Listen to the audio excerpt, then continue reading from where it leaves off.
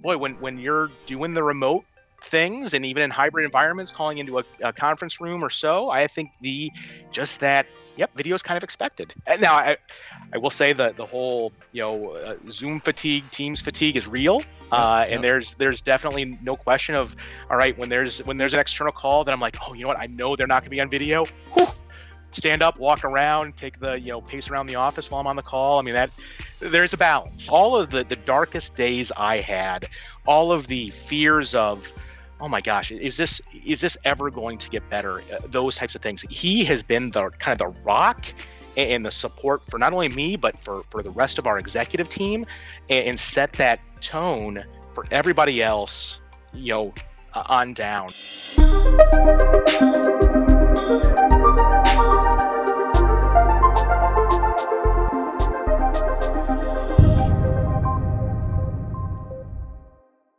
Welcome to the Change Agent Podcast. My name is Nathan Lesnoski. I'm Concurrency CTO, and I'm here to have great conversations with a great person about change and technology. This podcast has been running. We've had great guests. We've talked about fintech. We've talked about the change of manufacturing, the transformation of app dev and security, about changing payment processing. So many awesome topics. And this is a great way to kick off the new year by talking about change and especially what happens to an organization when the rug is pulled out from under you and you got to figure out what to do. So I got a great guest today. It's Sam Hilgendorf, and he's the CIO of Fox World Travel. And he's going to have a conversation with us today about what you do with your business to respond to adversity and do something with that adversity in a positive way. So welcome, Sam. Pleasure. Thanks for inviting me, Nate. This is I've been excited for this. I've watched the previous Change Agent CTOs. Some of the guests you've had are just phenomenal folks, and glad to be part of it. Awesome. Well, I'm glad you're here. So let's talk about the travel industry. We've had a pretty rough couple of years, and travel is one of those things that really went through a rough patch, shut down, turned back on again, shut back down again, turned on again. What did that look like for you guys, and how did you respond? Yeah, it's been an amazing adventure. I'd absolutely say it's been a master's class in crisis management. Technologists deal with crisis regularly. Things go down, but never at least for me, never to the level of what we've seen, obviously, with the pandemic over the last couple of years. So I'll give you a little bit of background on who Fox is, what we do, and then talk a little bit about kind of what took place in March of 2020. So background. So Fox World Travel. We're a travel management and vacation planning organization. We're 60 years old, privately held, family owned. Been serving the Wisconsin area from a vacation travel perspective, all 60 years, and then really for about the past 40 or 50, supporting corporate travel organizations across the U.S. So the two different lines of business for our corporate customers, basically we support them and their travelers through travel planning, disruption management. So if I get stuck at an airport, what do I do? Where do I go? Things like that to ensure that travelers have a safe journey to where they're going. Yep. And on the program side, or the corporate side, being able to help with travel budgets, supplier agreements, any on-site services that they're looking for, so like meeting planning, incentive trips, and then providing duty of care for travelers, so that the organization knows, all right, if there is a situation in a city, I know if I have any travelers in that city, in that hotel, things like that. So that's the kind of the core of that business. The other bit of our business comes from vacation travel planning. So it's everything from planning that, all-inclusive trip down to Mexico to, taking a 2-week, European vacation to see everything from, Italy to Spain to France, et cetera. And those once in a lifetime trips. So that's what we do, and that's what we've kind of done over the last 60 years. Prior to COVID, we did about $500 million, a little over $500 million in total sales, and had an organization of about 350 or so folks. Mm-hmm. And then, March of 2020 hit, and really within about 2 weeks of time, we saw that top line sales number drop by about 90%. Ouch. And it was amazing. I mean, I remember joking back then, I'm like, boy, organizations go out of business when they see a 10 to 15 to 20% drop. And here we are we're going to work off of a 90% reduction, and we don't know for how long. So that really has been an experience for us. And fortunately, we kind of went into it with a little bit of planning, a little bit of, all right, expecting something to happen. Travel has never been immune to external factors. When 9/11 took place, all travel got shut down for a matter of days. And it lasted, the impact was 3-4 months of, all right, do folks feel it's safe to get on a plane again or not? In 2008, 2009, in the global, Great Recession, travel was one of those first expenses to be cut from organizations. So we know travel can be heavily impacted by whatever external factors. So one of the first things that we did was we kind of started putting together what we called our recession plan, or our Black Day plan, which was, all right, when something comes, what are the steps that we're going to take, to work through that plan? And that was kind of one of our first steps in kind of the change management that was going to come, that we learned that was going to come with COVID. And so that putting together that plan, we basically kind of color coded expenses, color coded line items, A, B, C, D, different levels of impact and things like that, and kind of had a lot of stuff, kind of played through. And you had this and done, we found that you had this done prior to COVID. So it's probably about 9 months prior to COVID, we started down the path of this, which was, talk about fortuitous that we actually had put some thought into it before the impact. So as we worked through those lists, basically when COVID hit, it came right out. We started down the path of it, and we moved from step A through step D in about 10 business days. Which was amazing. One of the first pieces of that was we had to have a philosophy. We had to put together what are we going to believe in? What are we going to do as this goes? Because we don't know what the next impact is. We don't know how it's going to roll. We're going to have to adapt. But what is that core philosophy that we're really going to kind of hold on to? And for us, it really focused around our associates. Our philosophy was we're going to keep our Fox family in place for the recovery. One of the unique things of this change, of this crisis, was we didn't lose customers. We didn't. Our demand basically was, this is a temporary thing. Now, how long is temporary?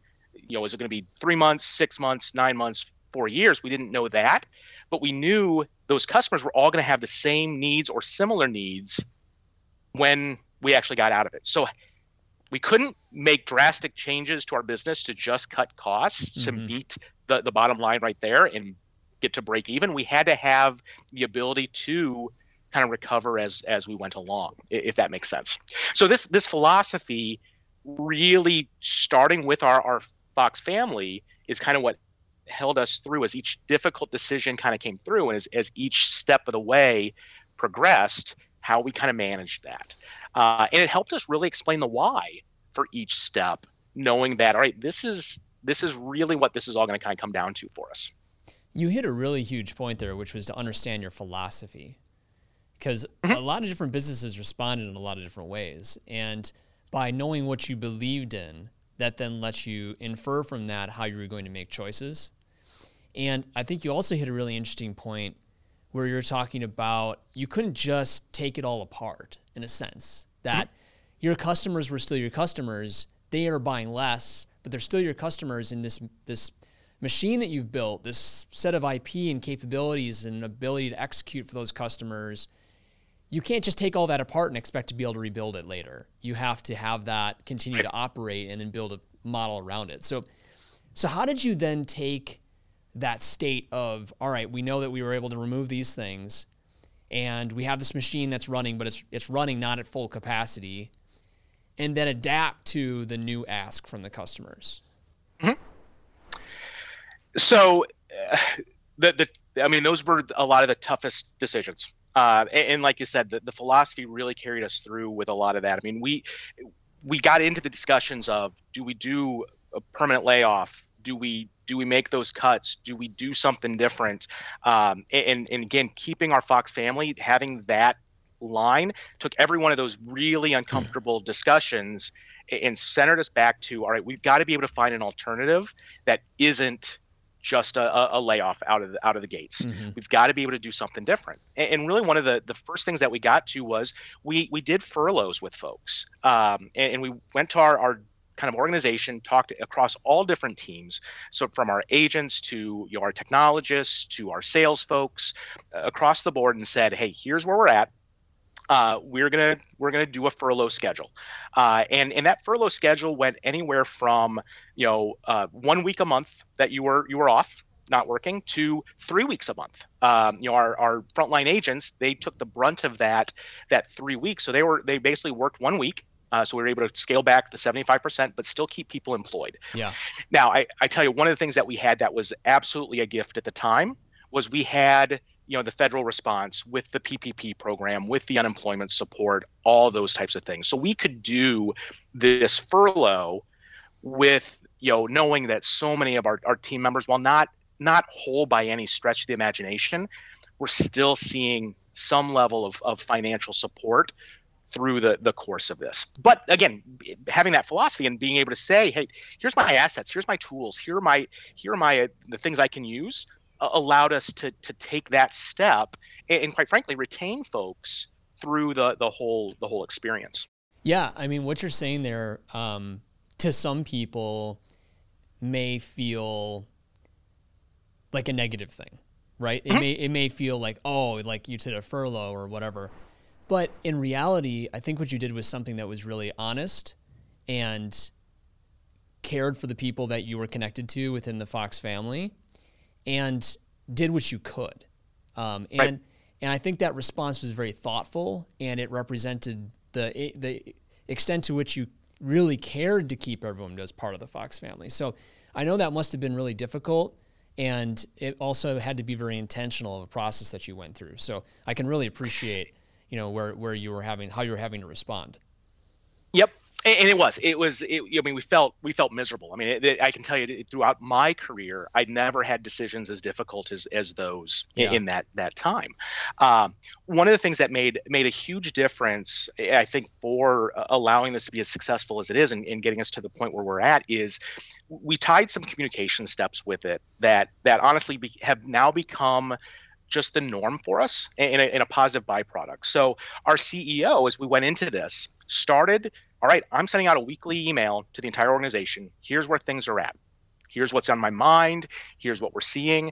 So as we got to those decisions, there was so much transparency around here's what we're seeing, feeling, thinking, that folks knew what the state of the business was, and continue to know the state of the business. And that's something that stuck. I mean, we still, he still sends out a weekly update to everybody, and here's where things are at. Here's the good stuff that's happening. Here's the success stories to tell. Here's what we're hearing from the industry, pundits and other places. So it's just a different level of communication that's evolved from this. It's something I took the lead with as well, and I do a weekly update to our entire tech organization, as we've gone along. A little bit more of just the operational metrics. Here's where things are at, and as we complete projects, as we deliver things, or as a team member or team members step up and really go above and beyond. It's a great way of just recognizing, hey, the heroics that are happening each day. And I've learned I close out everyone with some music video, some music that I've been listening to over the course of the week, and it's just another way of, all right, a great way to end the week of listen to some sort of kind of pump you up, fire you up music, and that's turned into a way to kind of just keep the org galvanized as we've all gone through this together. We've all been both personally impacted by COVID in so many ways, but then also to have your business organization impacted. Recognizing how we're all in this together in so many ways, and that just that communication and transparency to be able to show those things has made such a difference. So the galvanization that you did and the extent to which you were able to really keep the band together, in a sense, right? Mm-hmm. How did you then have to change the way you interacted with your customers to address what became a different set of needs that emerged from the pandemic? I can imagine, yep. do they what do I need from a vaccination status to get to this country and back out of it? What do I need? Can I even go to this place? What's open? What did that new engagement look like, and how is it different from what you did before? And like, how did you navigate through that? Yeah, it's continually changing. Every time we think it's kind of like, all right, it's settled out a little bit, it changes again. Omicron has definitely created another cycle of change with this, as Delta did before, as previous. We're definitely seeing and feeling that the traveler experience and what a traveler expects from an agent in a support for travel is changing. Previously it would be, I only really engaged with my agent if I dealt with disruption or my initial planning. But now it's like, hey, I'm 2 days out from traveling. I saw this goofy thing on the news. Am I going to be impacted by this? Do I have to do something different when I arrive at the airport? And their expectation is that the agent knows, knows what the current CDC guidelines are, knows what the current state of what's expected at an airport in New York versus an airport in Chicago versus Madison, what those things all are. So that traveler is expecting more and more from what the agent provides, and we've had to adapt to that because it's so much of it is still, we're there to support that traveler through those times. At the same time, traditional travel business models are very much built off of transactions. Our suppliers charge us a transaction fee for every ticket that goes in, all the automation behind those tickets. Every step along the way, there's a transaction fee, and that's typically how a travel agency charges customers. Well, transactions are still down. We're at 50, 60, 70% of what our transactions were in 2019, but yet there's a higher expectation for services. Mm-hmm. So now it's this new kind of, all right, well, what's the future of, our organization from a financial model, from the services aspect to, the customer experience side. And that is going to really be, I think, the next change that we have to evolve with, over the course of this, next, whether it's 12, 18, 24 months or so. Interesting. So did you have to do a lot of upskilling to help people to be able to navigate that? I asked because, you mentioned it was transactional before, right? It was like, you want to go on a Disney vacation? Great. I've got the Disney vacation package for you, and here it is. Or your corporate jet, you got to get all these people. Cool. I know how to do that. It's just coordinate and go. Now it's, you need to understand the protocols at location 1, 2, and 3. You need to know that now Colorado has a indoor mask policy, and when you get on a ski lift, you still need to wear the thing or the mask over your face. There's these different things you need to be aware of. What was the upskilling process and change that you needed to go through to get your people ready to engage that way? Yep. So a lot of it started with, all right, how do we get them the information? Where can we source the information? First off, that's up to date and accurate. And then how do we get that in front of them so that they have an easy tool to kind of get in, get out, understand. So we, we've got travel partners that have been able to consolidate and bring that stuff together so that, and the agent then getting trained to, all right, here's how you gain access to these things. But the also just having the conversation, it was a very different conversation there. So, there's absolutely the education side on agents, and right, how do you have this conversation? Those things taking place as folks were kind of in this, hey, I've never gotten asked this question before. What do I do with this? And their managers supporting them. So there's definitely been that kind of organic of, all right, I'm getting asked different questions now. How do I respond to this when it hasn't been kind of the traditional steps we've taken? So it's definitely I used the word galvanized before. A lot of it's the different teams kind of coming together to kind of solve some of those problems.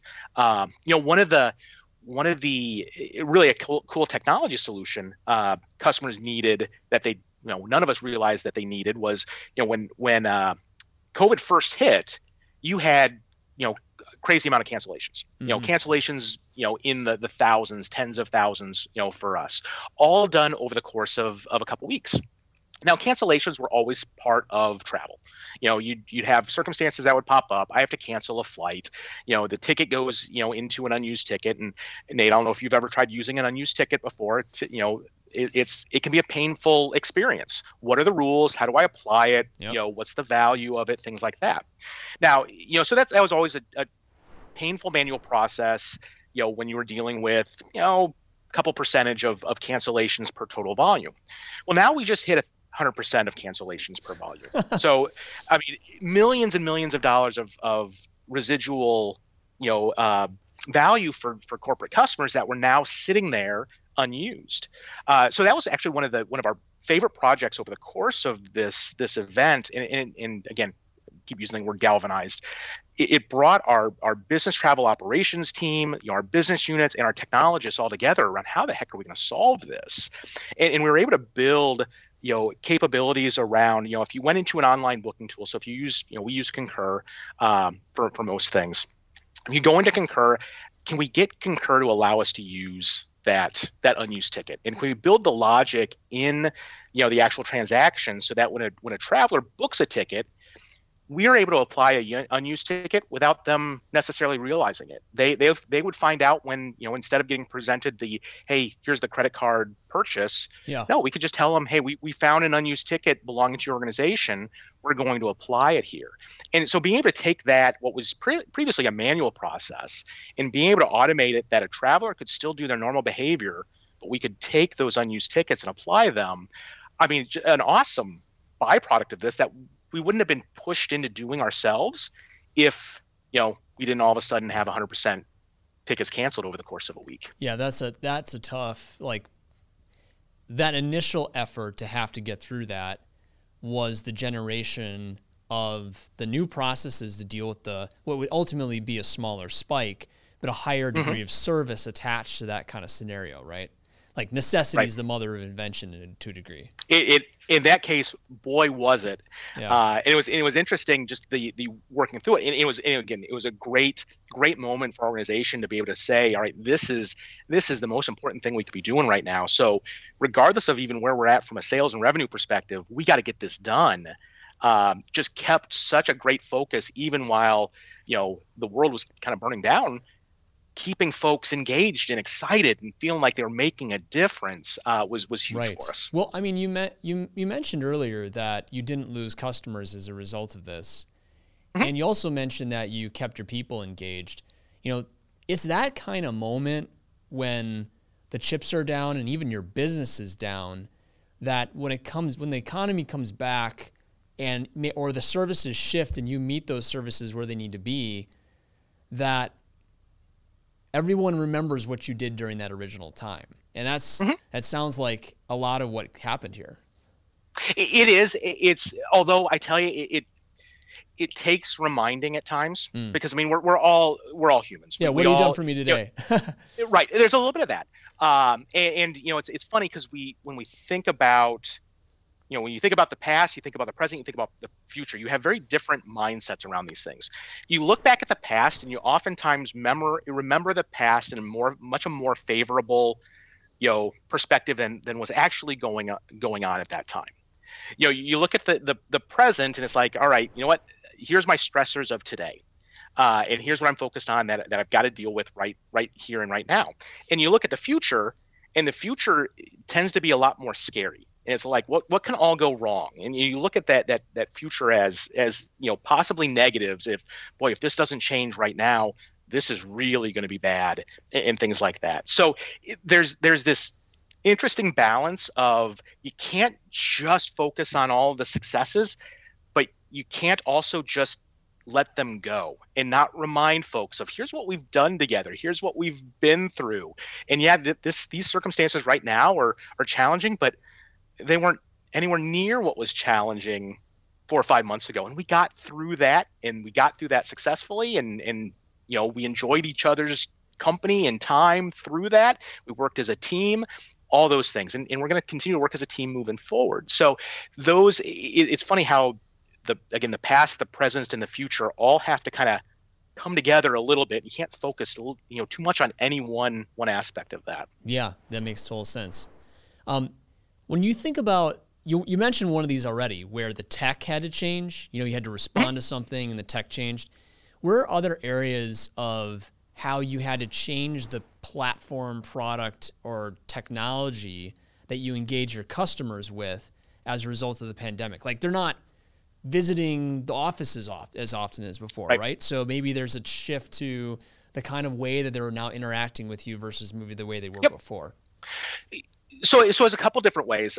We were, again, luck favors the prepared mind. We were fortunate enough that we had put a lot of effort into our cloud contact center and into our kind of our collaboration hub with, Microsoft Teams, Five9, or the platforms we're using for those things. And we had built those out prior to COVID taking place. So we already had solutions that had capabilities to expand beyond just how previously customers interacted with us. So I think a great example of this is really around our vacation services. Historically, it was absolutely, we'd walk into mall stores, strip malls, things like that. We'd have signage and come in and help plan your vacation. I sit across the desk with a travel advisor. I create a relationship with this person, and I work through all the logistics of that, once in a lifetime vacation. Well, that wasn't an option anymore. Mm-hmm. So we had to replace that in some way, shape, or form. So we were able to use these platforms and build out both, chat capabilities and, more importantly, the ability to do virtual consultations over video, over Microsoft Teams, that allowed, that travel advisor to still create the same relationship. It just happened to be from their home desk, but being able to still see eye to eye, read the body language when, presenting with one option versus another option, what was exciting, what was like, I don't know if that's right for me. Still being able to have that same dynamic, but in a virtual landscape, made a huge difference for keeping those vacation travelers engaged with us. And this, again, another kind of byproduct of, this is not a solution that's going to go away. This is now, virtual consultations is going to be a permanent, solution for us to engage with those vacation travelers if they prefer that approach. Or, if they're not within one of the metro areas that we have a branch, we can still, offer that same service to those folks. That's super interesting. It reminds me of, we did a podcast with Nicolo Villanueva of Crisis Prevention. Yep. And they have a similar situation where they were having to do their crisis prevention training in a virtual way when they had everything was normally this in-person experience. They had to adapt all that. This has a lot of that same flavor where you lose that sitting across the table from you, but maybe to a sense you actually gain something. I don't know about you, but like one of the interesting things about the pandemic and virtual meetings has now, like you used to say, have this little like virtual eye into everyone's home. Like it's like you're kind of welcoming them. Like I see that you're an Avengers fan, and you can you have Thor's hammer and the Hulk's fist and everything. And like I know more about you in a sense by like being welcomed into your virtual home. And from a travel standpoint, that might almost be a little bit of a relationship benefit. Mm-hmm. I think so. I've really enjoyed the video experience working with team members. I've got a 9-year-old daughter who has made it a game of, Sam's on a video call or Dad's on a video call. How do I sneak into the frame and wave to everybody? Mm-hmm. And it are those kind of personal moments of how the family interacts. It's just a different level of awareness and knowledge of each other as people, and how cool that has been. I was on a call this morning with a potential partner, and they're out of India, so it's 9:30 at night for them, and it's bedtime for their kids. And so he was working through kind of the bedtime cycle as we're talking. I'm like, that's just, you're not going to get that in that traditional just pure business to business conversation, and how much that just changes that relationship a bit. Yes, totally. I really also appreciate that it's like normalized video in a sense. Mm-hmm. Like pre-pandemic, most people were in the office anyway, right? But when you weren't in the office, most people didn't turn on their video. And now everyone does. And I think that's been when we get more and more toward the hybrid or high flex, as some people call it, sort of type of work experience, I think it's going to be nice to have that new alternate connection to people when they're in their home office. So I couldn't agree more. And I'm right there with you. I mean, I've loved being on video for, doggone near 10 years.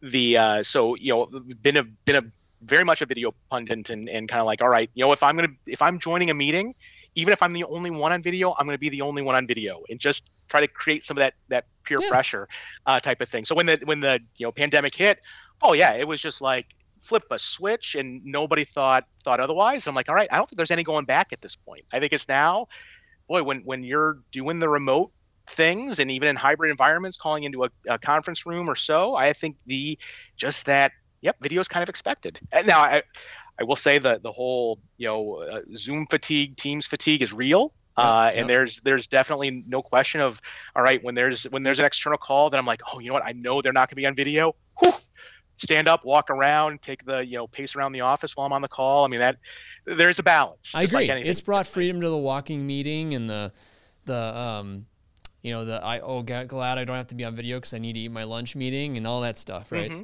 Mm-hmm. Very much so. All right. So I have one last question for you. I would love to hear about who has inspired you. Who is someone, or maybe a couple someones, that have inspired you to be able to look at a crisis like you engaged in, that was a tough one that didn't have any easy answers, to respond to it in an empathetic and effective way, and then to come out on the other side with a team that was well bonded. Tell me about like who helped you to do that. Yeah, so I've got a couple of folks in mind for that. Probably the one of the first ones was really one of my first leaders as a consultant. So I started off my career as a consultant. I was a router jockey. I designed and implemented networks for folks like SC Johnson and Aurora and Miller Brewing and those Milwaukee area enterprises. So I was with a company called Burby Information Networks. That was oh sure, oldie but a goodie there. Oldie but a goodie, yep. Which was eventually acquired by CDW, and one of my first managers there, his name's Bill Horsch, really was kind of the guy that took me a little bit under the wing, and was like, all right, there's something unique, something special about Sam, or at least he felt that way, and really taught me how to be a leader. That was really probably the first piece, going from an individual contributor consultant, and I definitely had that streak of a little bit of the brilliant asshole aspect to me, and really softening a lot of those edges, and all right, how do you interact with folks and guide people and teach people and things like that. He was the first, and then so as I first got into leadership, he had moved up to a senior leadership role, but still was kind of that mentor and coach for every time there was a business crisis within our branch, within our teams. He was the person that was like, all right, here's what I'm thinking. Where am I off? Reel me back in, things like that. So a lot of that, especially that empathy side, really came from him at that point. And I think then the second person is, quite frankly, my current leader, the CEO of Fox. He's also the primary stakeholder, owner of Fox, and how he's led through all of this pandemic. So all of the darkest days I had, all of the fears of, oh my gosh, is this ever going to get better? Those types of things. He has been the kind of the rock and the support for not only me, but for the rest of our executive team, and set that tone for everybody else, on down. And knowing that, I mean, he's had just as many of those nights where it's like, oh my God, is anything going to get better? But to always have that, I got to be the rock here, and I've got to be that support in those things, and just shown me what really leadership in crisis is all about. Knowing that, I mean, at the end of the day, we all have roles, we all have jobs and things like that. I mean, he's got the biggest risk of the organization with the entire organization that he's responsible for. Yeah. So those have really been the two, when I think about crisis management and learning how to be a good leader, the two different folks that have really kind of helped define that for me. Awesome. Thank you, Sam. And I really appreciate you being so transparent about the challenge that the organization went through, how you were engaged in responding to it, and the ways that you took it to the next level as a result of what you had to do. So thank you so much for sharing and being part of the podcast today. No, I really appreciate it, Nate. This was an awesome time. Awesome. And thank you to our listeners. We will see you next time on the Change Agent Podcast.